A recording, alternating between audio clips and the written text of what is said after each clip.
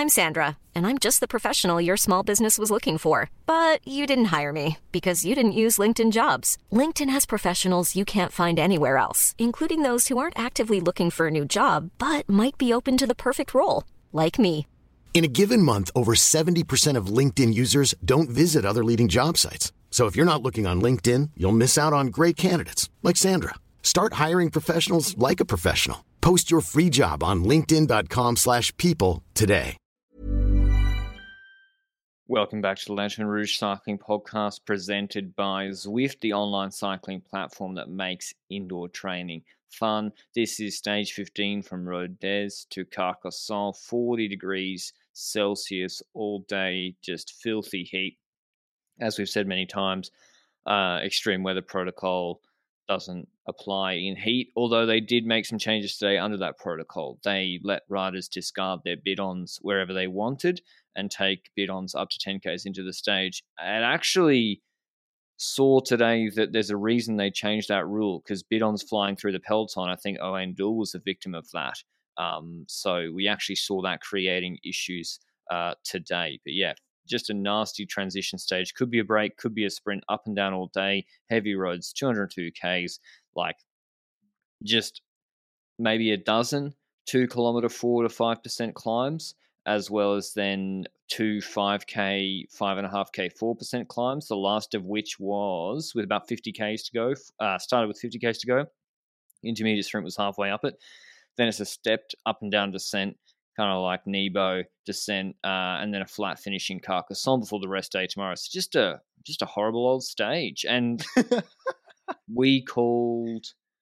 I went break in my predictions yesterday. I think I went with like Krohn type guys. And we saw from the gun, Benji, the similar teams we expected going for the break. But Wout van Aert striking out really, really early like he did on the Galibier-Grenoble stage. Again, were you surprised to see that after yesterday? Well, firstly, he basically jumps onto a wheel of two riders, a three-man breakaway, gets away, and that's a group that he's in right now. Now, is that a surprise? I don't think it's a real surprise surrounding how they've been riding recently. I expect them to control the breakaway after yesterday instead of going in it necessarily. But when the situation was unfolding, I wasn't necessarily horribly against it. Does that make sense? Yeah, so if Wout, we saw yesterday, this is what happened. The Pogačar interviews came out after recording. What happened yesterday, so we can correct a record, was the break of 18 or 20 had gone. It had 20 seconds. We all thought it was lunchtime, siesta time. And then we see Pogačar and Wout in that group in chaos. Pogačar says what happened was that Wout jumped to that group. He created a gap to his back wheel, and then Pogačar jumped on it, and then suddenly Wout is bridging Pogačar across to a group with who knows in it, who knows their motivations to work or whatever happens. So today we see the complete opposite of that. Wout jumps early. He's unlucky because what he's hoping for is what happened on Galibier Telegraph stage. He gets ahead of the race. He's strong enough to hold a gap with Pollitt like he did with the MVDP in that flat road before Lacet de Montvernier in stage 11, and he's hoping there is a counter move with Trek, with Lotto, that with Bahrain and Mohoric, that bridges across to him, and then suddenly you have a 10-man move. The problem was Trek weren't able to do it. Trek also seemed motivated for a sprint, and the big thing, which I didn't know pre-stage, was what would Bike Exchange do? They paced on stage 13 for no avail. They put Bling and everyone in the break yesterday. Great success. Which one would they do? Would they try and pace all day for Groenewegen? It turns out they did. And so that put Van Aert in a really, really difficult position. No one's bridged across in a group of three, and he pulls out of the break like Ganna did the other day, like Wout van Aert didn't do on stage 6. And so we have a very controllable break of Pollitt and Honoré, who's in first time I've seen him in the Tour. And yeah, Albertson, Bex, and Trek control all day. Yes, certainly. And then you can ask the question, would it have been better if Wout perhaps responded to attacks more than make that initial three-man group? But I think there's an argument for multiple things here, because Jumbo obviously has the priority of the yellow jersey, so they want a break to form as soon as possible so that, one, they don't need to watch out just in case whether a Pogacar move happens in that breakaway formation like yesterday. And next to that, the earlier that the initial breakaway goes, the more they can rest in the peloton. So I think it actually turned out to be a positive that the three-man group was getting forward there and was basically creating a situation where there were three riders and then the peloton chasing that without too many attacks after a bit. So that three-man breakaway got ahead, and yeah, then the decision has to be made at Jumbo, eh? Is this a good situation or not?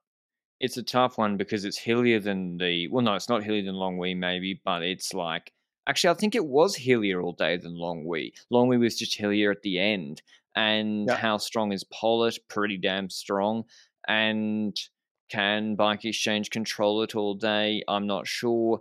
It's a difficult one. And I think they made the right decision because Bex have shown their hand. You then go back in the peloton and you will be the second favorite for the stage, probably. If it comes down to a sprint, and you don't have to pull all day, so win-win. I guess from that perspective, maybe the argument is a break would have gone and the sprinters teams would have controlled anyway. I would say not. If Jumbo-Visma don't create that break, we saw Mollema bridging Sturven. You suddenly have a break with Honoré, Sturven, maybe Krohn. Then it's just Bex, and then they'll look at Jumbo to pace, and Jumbo won't want to. So it's a tricky one.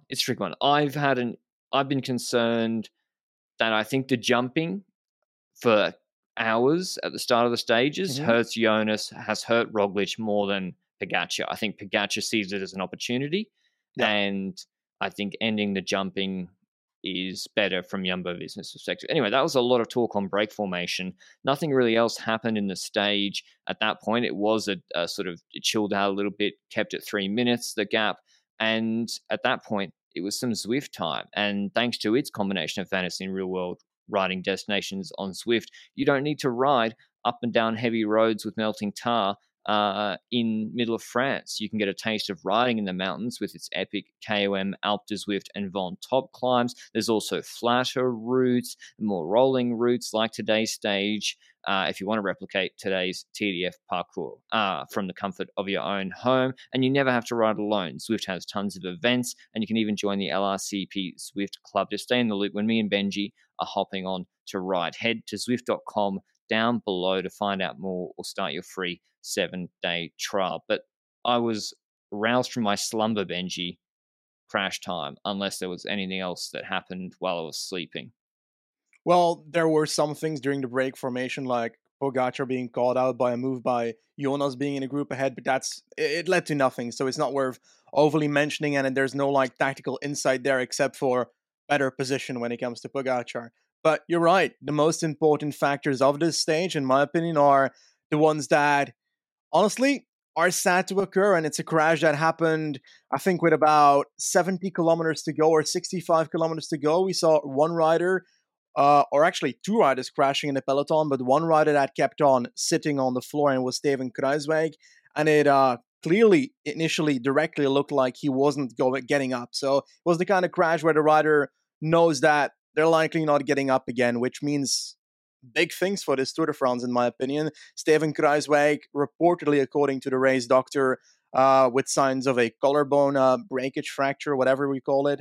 He's out of the race. Steven Kruijswijk, that's one important factor of Jumbo-Visma. We'll speak after today's stage recap about Roglic, who also left the race today, also leaving the team of Jumbo behind in this race, technically. So that's down to 6 riders right now at this point in the race, and it's a big headache. Kruijswijk gone, but it was not the end, because crashes kept on coming on Jumbo's end. Jonas, the yellow jersey wearer, Vingegaard, went down in a crash pretty hard, actually. He bounced back up quickly. Tej Benoot was looked a little to be getting up a bit more gingerly. So those two go down. So I saw Wout waiting with Kruijswijk. I didn't actually see him touch down. I think he was just thinking, do I wait with Steven? Do I change my bike? I don't think he actually touched down. Kuss, I'm not sure if he touched down either today. I can't see him in the first 105 riders listed. he has come in at 17 minutes. Benoit has come in at 20 minutes in like the Ewan group, or just ahead of it. So he might be a little bit hurt, actually. Anyway, they go down. That's a big blow. So now no Roglic, Kruijswijk's out. You've only got for the mountains Koos as a pure climber. You've got two combination climbers, flat guys, Benoit and Wout van Aert. But on steeper gradients, they're not as good as Kruijswijk at all. Kruijswijk was second last in the mountain train. And you've got, Benoit we don't even know his condition. And you're still strong on the flat with Van Hooijdonk and Laporte. Like, Laporte is a joke. How good that man is. But yeah, it's big blows for Jumbo, including, like, you never know how a crash can affect a yellow jersey. You never want to touch down. Like, he went down hard. Yeah, exactly. I rewatched the crash multiple times, went down hard on his right shoulder. There was some molten tarmac-like stuff on his right shoulder because of the heat of the road and so forth. And it looked like both Tish and Jonas both hit their head on the road surface quite hard. So let's hope it has no consequences for both riders here. But from that point onwards, it changes this stage as well, not the entirety of the Tour de France, because the Kruijswijk crash certainly has its influences on week 3. I'm already thinking, what happens now? In the peloton, who's left? Laporte, Jonas, and we've also got Wout van Aert. So those are 3 riders, including the yellow jersey and the green jersey. Laporte was initially thought, at least to me, as the person that will help out Wout van Aert at the end of this stage to try and get some more... get a stage one, because green's kind of fine already, let's be honest about it.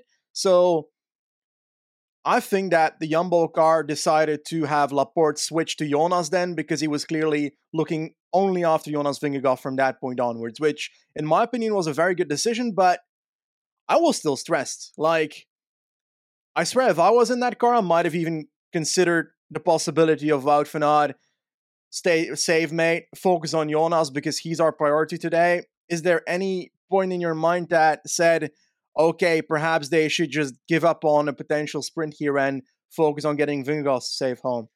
I mean, they don't need the points. It's tough. That's a tough one to say. Mm-hmm. I don't think it's less about helping Jonas and more about what if Wout now crashes in the sprint and he locked handlebars in this sprint.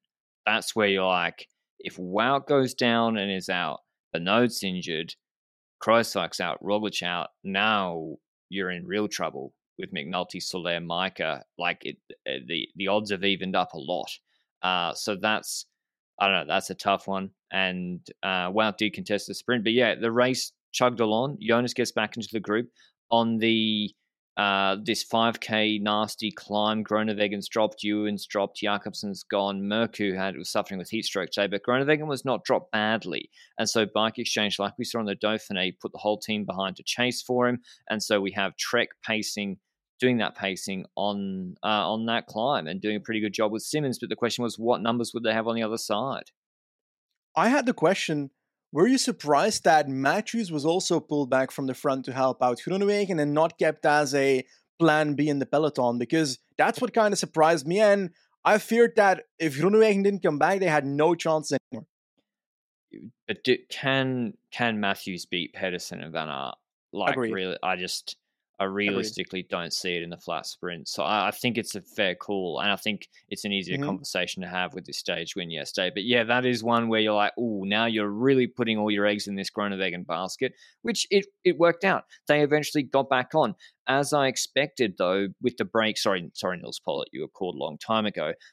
With the break being caught and with the sort of lull with Trek over the crest of this climb, Pedersen sort of attacked a little bit. We got separation. Yeah. Wout then chased after him, and then Pogačar just tried to repeat what he did yesterday at the start, and he attacked across to Wout van Aert. It didn't go anywhere, got shut down immediately. I think Laporte British Jonas back, but just another, Pogačar's just looking for any and all opportunities, and Ineos are not looking to play. Exactly. Ineos are playing their own game. They're focusing on themselves. They got plenty of numbers still in this group, by the way. And their competition for GC, which is Vingegaard and Pogačar, have limited numbers in this. And we see that pop up later, but I noticed that Pogačar's kind of using... But they don't play those numbers. Yeah, agreed. But in this stage, I don't see a possibility to actually gain something out of that. at the end of the last 15 kilometers here in the stage when that Pedersen move was happening, for example. But what I was looking at was, seems like in the last two stages, Pogacar is basically using Wout van Aert's moves against Jonas Vingegaard because he knows that if he's in the wheel of Wout van Aert in front of Vingegaard, then it's either Laporte or Vingegaard himself that needs to bridge it back. So is that something you've noticed as well the last 2 days? Yeah, it's just Pogacar has his biggest advantage on Jonas is probably his peak watts. As I've said many times, he's heavier. His sprint looks better than 2020. Pogacar's climbing is not as good as 2020 over sort of 40 minutes compared to his Col de la Loze performance, but his sprint is better, and that's where he can get separation out of the bunch and try and get across to moves. But it was to no avail, and we have the French counterattack. I think it was Benjamin Thomas going as a B&B rider. It's like the Bergadeau move in Paris-Nice. I think it was over the top of that little hill after Trek had been pacing that day, and it was a similar thing here where they sort of run out of numbers. The problem for them was it was so far to the finish of that little rise, and if it was like a 10K run-in, they make it, no problem. But it wasn't, and so Alpecin sort of held the gap stable, Trek held it stable, and then the GC teams held it stable at 30-25 seconds because there was a little bit of crosswinds, and we see the scariest sight in pro cycling, which is Danny Martinez leading the peloton down a sticky tarmac road at 70 k's an hour with the crosswind on the hoods, and he was weaving across the road. Yeah. Laporte was like, must have been scared for his life. It was him, not Castro, right? They were interchanging turns. They look very similar, I feel like, from the Both helicopter got the beard. view. One's got a shave.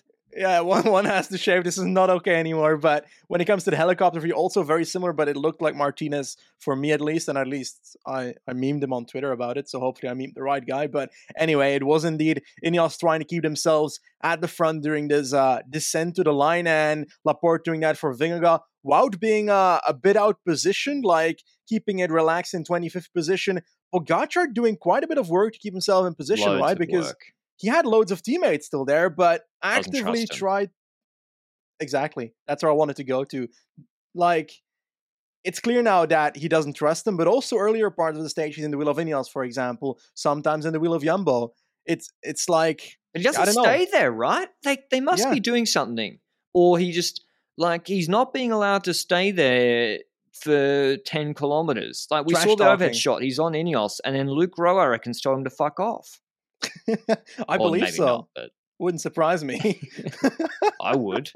No, like, if he's taking up a spot where Yates or Thomas should be, I'd be like, excuse me, would you like to enter the gutter while I create a bit of space for them? Like, Old Brelly style. I would do that if I was a ruler with, taking up space on my wheel. But I would be the opposite rider of the sort of pundit I am, where I'm always criticizing people for dirty moves. And then I was like, if I You'd was be the a guy rider, you'd be the guy that deviates in the entire road in the sprint just to get that 1 centimeter advantage, and afterwards you'd be like, "Damn it, people are using my Pythagoras theorem against me." no, I'd be like, I left you half a foot, man. It's not dangerous. UCI won't do me. But yeah, it was a nervous run-in. People had crashed. Jumbo were crashed. Wout was concerned for the sprint sort of in the middle of the bunch. And eventually Thomas goes solo. He gets frankly, a shameful moto draft. Like, there's moto drafts, and then there's where you're making the sporting competition look like a joke. Like, he got the most absurd moto draft through these chicanes. He looked dead on his feet, and the gap was going from 8 to 11 seconds with people pulling full gas. I was like, this is ridiculous. Like, it'd be great to see a solo winner, but not like this. This was worse than Moritz MSR. And Alpecin had 3 riders, and they were playing it cool. And they were waiting. They weren't coming to the front. Bora had pulled for Danny Van Poppel. I didn't mind it. Like, go for a top 3 in the stage. Why not? With Jakobsen Ewan behind. Trek weren't really pulling. But eventually, Thomas caught. It's very chaotic because the moto had to move out from him. We didn't actually see who pulled too much. At least I haven't seen a heli shot yet of maybe from 1500 to 750 to go. Sturven leads out Pedersen. He's got Wout on the wheel. There's a left-hand corner late. Philipsen goes for a huge dive bomb onto Pedersen's wheel underneath Wout van Aert. Full threat of death. And comes out of the corner. Pedersen opens up his sprint. He then closes Philipsen to the barriers to the left, blocks him. then I think he feels Wout coming to the right and starts to shift right. And then I think they touch, his handlebars touch Wout's arm almost and hooks him. And then that opens up the gap for Philipsen, who is faster than both of those two. We saw in, was it stage 3? When he came from ridiculous positions, like 20-second sprints. And I think someone put the data up and the data was crazy too. And once he gets an open lane, he cooks these two and wins the sprint easily. So he's a burner. We saw in UAE, I just think he fully committed to an extremely risky move that he had to do. If he doesn't make that move into that corner, he can't win. He doesn't win if Philipsen keeps him closed. Wout wins. But it worked out for him, and he's a deserved stage winner. I think last year was frustrating, but he's one of the top sprinters in the world, and Alpecin did a good job controlling for a lot of today, and they deserve the win. Yeah, I agree. Top result. He's been second so many times in the Tour de France, and now he gets his victory. We basically announced that he should win if his position at any point was competitive, based on the 2 sprints we indeed had in week 1. I think it was stage 3 and stage 5 is my guess, because he's had 2 sprints, the one that Groenewegen won and the other one that Jacobsen won. That was and 2 both, and 3.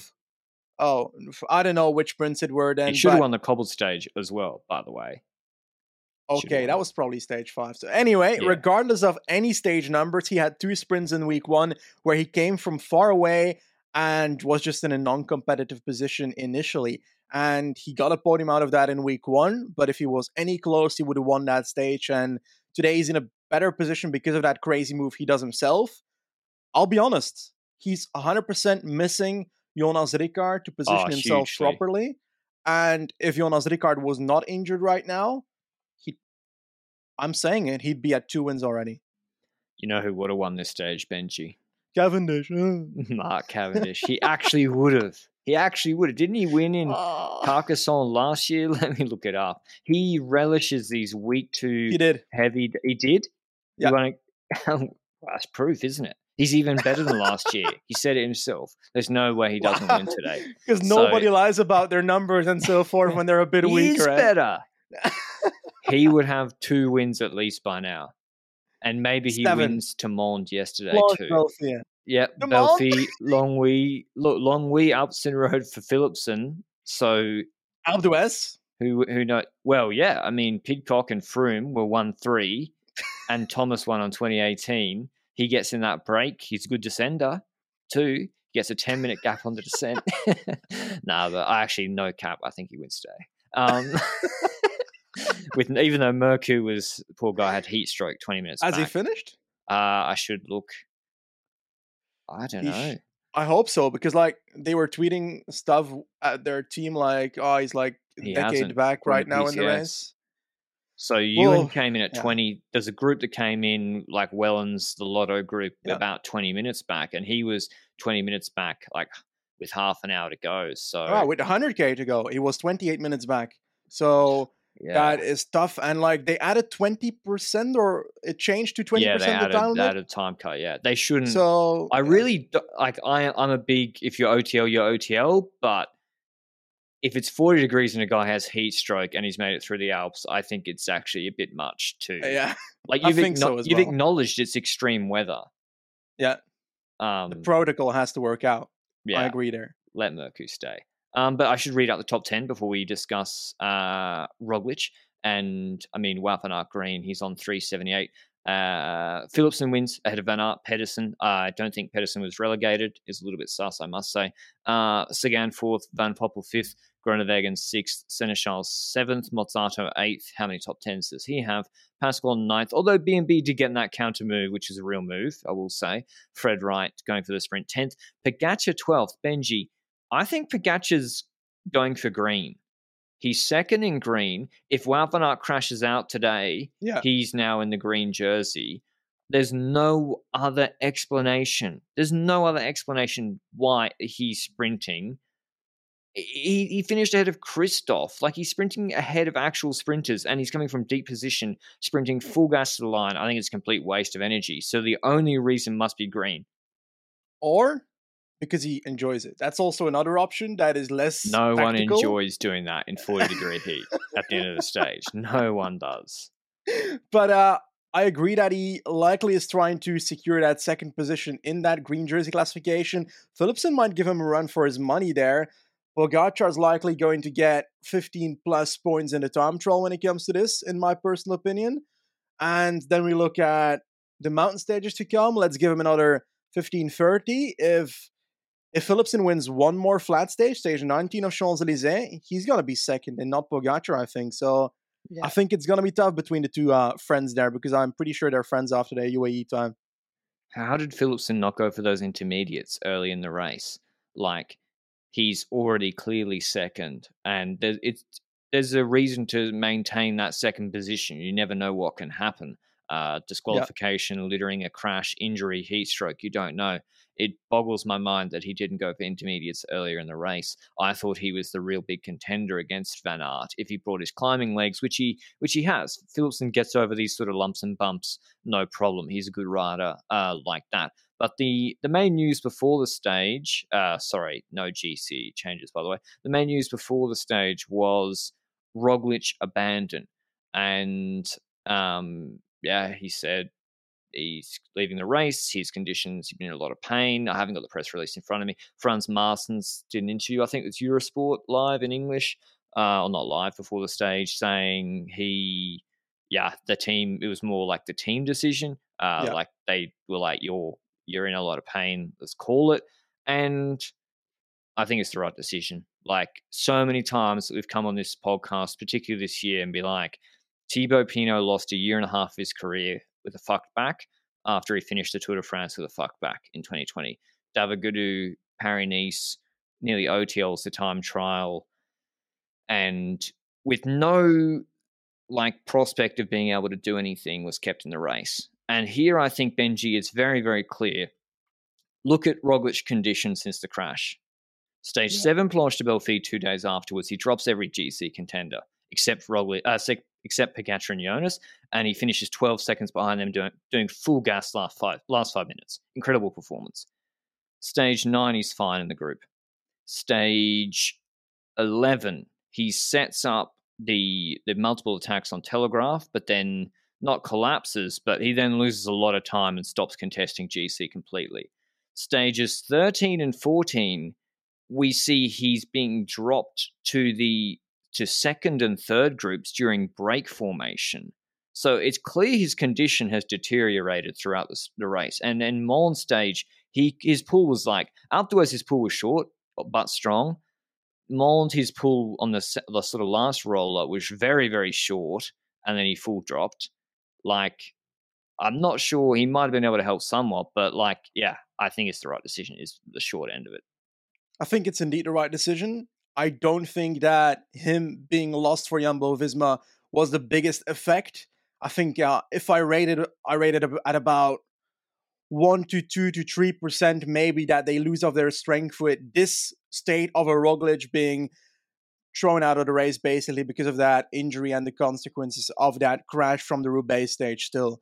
And then you hear a lot of opinions on Twitter, on air, everywhere basically, where they start questioning whether it was a good decision to make that happen. But I think everybody that actually looked at the race the last week and a half could see that his state is deteriorating. And I agree that I immediately think about Groupama and the other types of teams, mainly Groupama in the history, to be honest, that kept riders in the race in situations that they were injured just for the race honor or panache, I guess. But I'm happy that they pulled him out for his own health, and that is regardless of anything related to, they should keep him in just to have that extra rider for Jonas. Personally, I rate Roglic's health ahead of the yellow jersey for Jonas, which is, Jonas might not agree with that. I'm not sure about that. But in dangerous break formation on rolling starts, he couldn't help. He was immediately getting spat. I don't think he could sprint. There was, what was the stages? I don't know, the stage Megève, or was it stage 9 where Pogacar got his team to do a lead out on the short climb and he just didn't contest the sprint finish at all and stopped. So I don't know if the kick was even there and his ability to help at the start, not convinced. I think, but let's be honest, teams don't.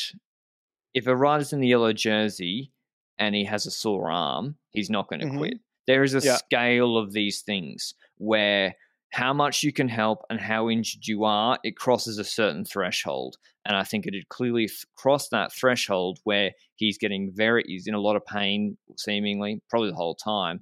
And I really don't think he could help very, very much, to be honest. Yeah, could have just been another body, but not really. But then as well, as you said, he's not just another rider. He's an important asset. He's on millions of euro. Yeah. And you've got the Vuelta coming up. You've got next season coming up. You have to protect that asset as well as his health if you're looking at it from a team perspective. But all that, it looks a lot, not worse, but it becomes a lot harder and you can't predict it in advance when Kruijswijk crashes out. And I think Kruijswijk's a lot more important because Kruijswijk can pull you. Go look at Vuelta stage 20 when Yates and Maida were countering last year. Look which rider was there for Jumbo-Visma. For Roglic, it was Kruijswijk. He was there in tricky moment. And I think his solo example was good. Pyrenees, he would be good. Not sure how he goes in the heat. But he crashed out. I think he's a lot more important, as well as Benoot, those versatile riders who can sort of do it all, pull in the mountains. Yeah. And those two, one out, one maybe injured, is a much bigger blow than Roglic. So also, I would like to say, we haven't really given him much credit for it. It might be a bit of a Roglic love-in, but he's the man. Without him, they don't crack Pogačar that badly. Yeah. And he basically threw his... Like, he could have... You don't think if he rode steady before Galibier, rode full on that climb, he couldn't have maintained a decent GC position? Come on. Like, With he Landa full in that baited position. Pogačar. Landa would never do that. Don't criticize Landa, ever. I agree, you know he though. wouldn't. you couldn't imagine Landa and Quintana doing those counterattacks on Froome. I don't think so. Yeah, imagine someone draw that. It'll only ever be happening in a fiction. But yeah, he sacrificed himself, and he helped put Jonas. Jonas's legs did it, but he helped put Jonas 2 minutes 20 ahead. And he leaves the race. Find it hard to criticize him. But yeah, what next for Jumbo, Benji? Like, how do you think they will? What are the roles now? How does this change the Pyrenees? We'll talk on it more tomorrow. Yeah.